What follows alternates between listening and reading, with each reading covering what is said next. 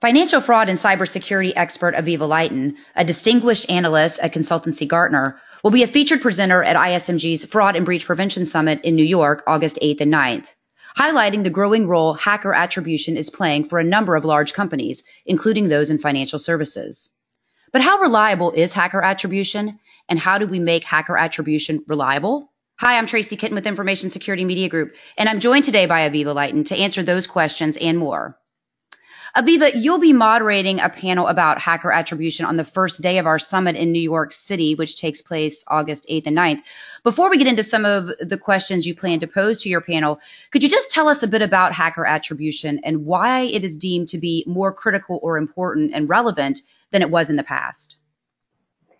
Yeah, thanks, Tracy. Hacker attribution means that you identify the actual hackers that are conducting the attack instead of just their tools and any other indicator that they have of compromise, what's known as IOCs. So instead of identifying their tools, their techniques, their compromise tactics, instead you identify who they are. And the reason why that's important is because they launch multiple attacks with different techniques. And so if you know who the criminal is, either digitally or even personally, but mainly digitally, then you can create a digital footprint of that hacker himself or the gang itself, and you can preempt the attack no matter what technique the hacker decides to use. So it takes you to the identity level as opposed to the technique level. Aviva, I'm going to come back to ask you a little bit more about hacker attribution. But before I do that, could you just tell our audience a little bit about the panelists that you have joining this discussion? Yeah, we have 3 expert panelists that each represent a different dimension of solving this problem. First, we have Richard Jacobs. He's the Assistant Special Agent in charge of the cyber branch at the FBI's New York office. And it's obvious to all of us that the FBI is there to actually catch and stop the actual people that are conducting these crimes. We also have Jackie Castelli. She is the Senior Product Manager at CrowdStrike. I think we all know about CrowdStrike from their research with the DNC hack. And Jackie is responsible for taking threat intelligence, including information on hackers, and putting that into CrowdStrike's detection product to keep the bad guys out of their customers' machines. And finally, we have Noam Jalz, and she's a senior intelligence officer for a new startup called Diskin Advanced Technology. And that firm is headed by Yuval Diskin, who's former chief of the Shin Bet organization in Israel, which is akin to the FBI in the United States. And together, Noam and Yuval Diskin created a methodology based on data mining and cybersecurity in large part that enabled Israel to preempt suicide attacks.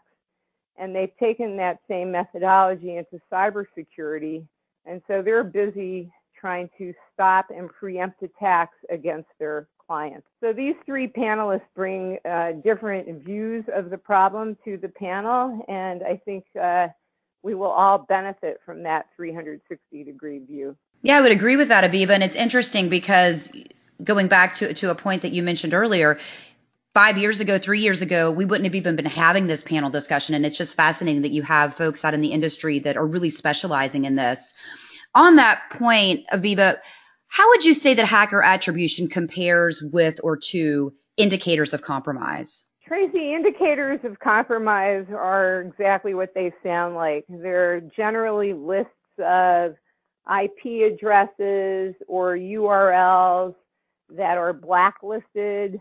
They're static information, basically. They also can be a little more complicated than just a blacklist of IP addresses and URLs. They can also be a pattern description of how a hacker behaves when he takes over a desktop, for example. So it can be a list of attributes that companies should look for to know that they're compromised. But generally speaking, they're typically hashes of bad files. So if there's a piece of malware out there, like a piece of ransomware code, the security community will create a hash of that ransomware file, and now everybody can put it into their detection systems to look to see if they've got that hash on their system or to stop it from coming into their systems.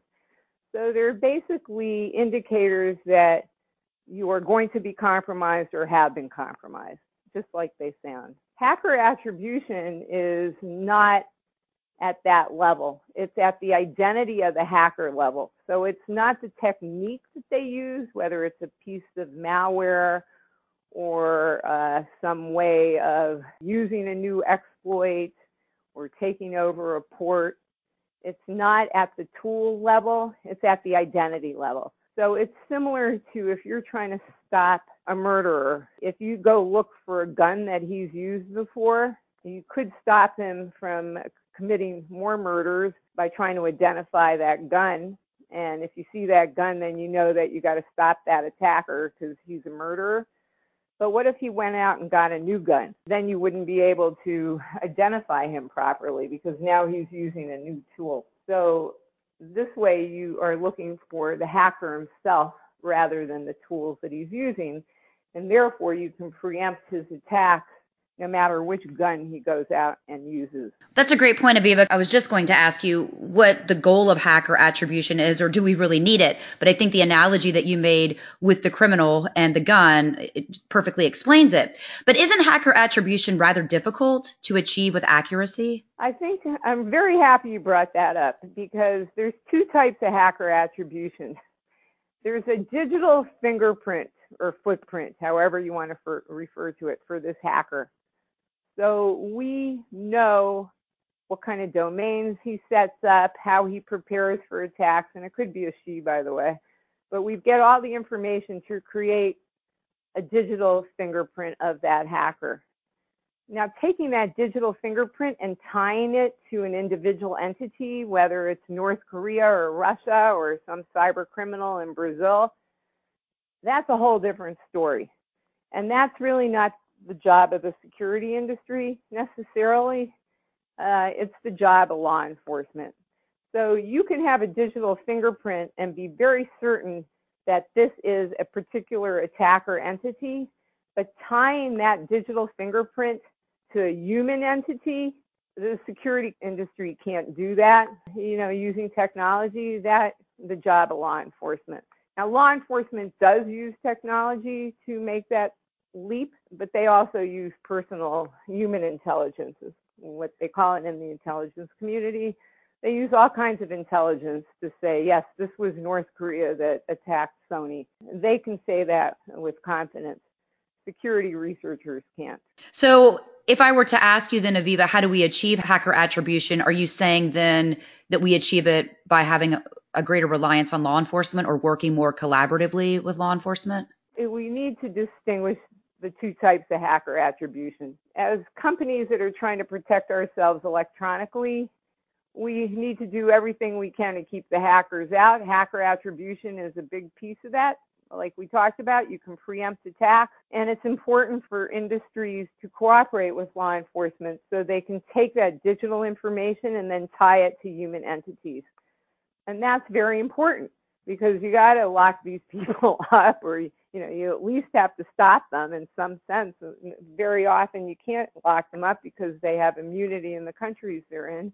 But when you identify the people, you can get much further in stopping future crimes than you can just kind of knocking out guns here and there. It's the same analogy. If you start taking down all the tools and techniques, they'll just keep coming up with new tools and techniques.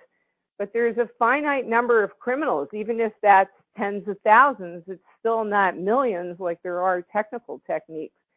So if you can stop 5,000 out of 100,000 criminals, you're much better off than stopping none of them. And that's why private industry has to cooperate, because private industry has all the data.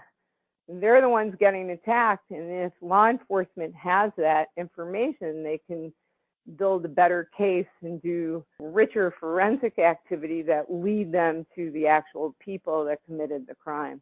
So Aviva, then how do we make hacker attribution useful to potential or future victims as well as targets? Well, once we get that digital fingerprint of the hacker, then we have to translate that into machine language that our security systems can use.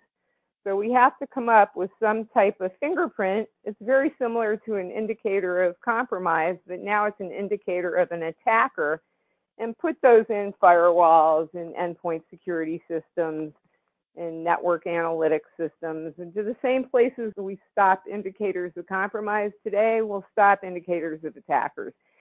It really takes it up a level. You know, in the fraud world, it's similar to credit card fraud. You get a blacklist of credit cards that were stolen, and you got them from the underground, and now you can distribute that blacklist to all the retailers. And that blacklist has to keep changing, but when they get that blacklist, they know don't ever accept a payment against that credit card. Now, wouldn't it be better if the retailers got a blacklist of the criminals that are using the stolen credit cards? So now they have a list of, 5,000 hackers that are going to go start using those credit cards. And those 5,000 hackers are pretty constant. They can't change as easily as credit cards can. So it just makes their defenses much more effective if they can identify the people instead of just the credit cards. It's the same thing with attacks against enterprises as it is with financial fraud. Instead of having to have hundreds of thousands and millions of indicators of compromise, let's get a more finite set of hackers themselves and make our defenses more intelligent. Yeah, it's a great point, Aviva. And I think it's going to be a really engaging panel. And with that, I don't want to be a spoiler, so I'm going to stop there. But are there any points I've neglected to note or ask about that you'd like to make our audience aware of in advance of the summit? Oh, I think you asked all the right questions and really great questions. I think the thing I'm excited about the panel is to get the audience participation and reaction and thoughts about how hacker attribution can become useful for their enterprises, and also defining hacker attribution a little more clearly, that security industry is not out to get nation state governments. That's not their job. They're out to get digital fingerprints that can help enterprises. So I'm just really excited to talk about it and to hear what people in the audience have to say. Well, as always, Aviva, thank you for your time. And I look forward to seeing you at the Fraud and Breach Prevention Summit. And I also, of course, look forward to attending your panel. Same here, Tracy. It's always a pleasure. And I look forward to this session very much. You bring a good group of people together. It should be very stimulating. Again, we've just heard from Aviva Lighten, a Vice President and Distinguished Analyst with Gartner. For Information Security Media Group, I'm Tracy Kitten.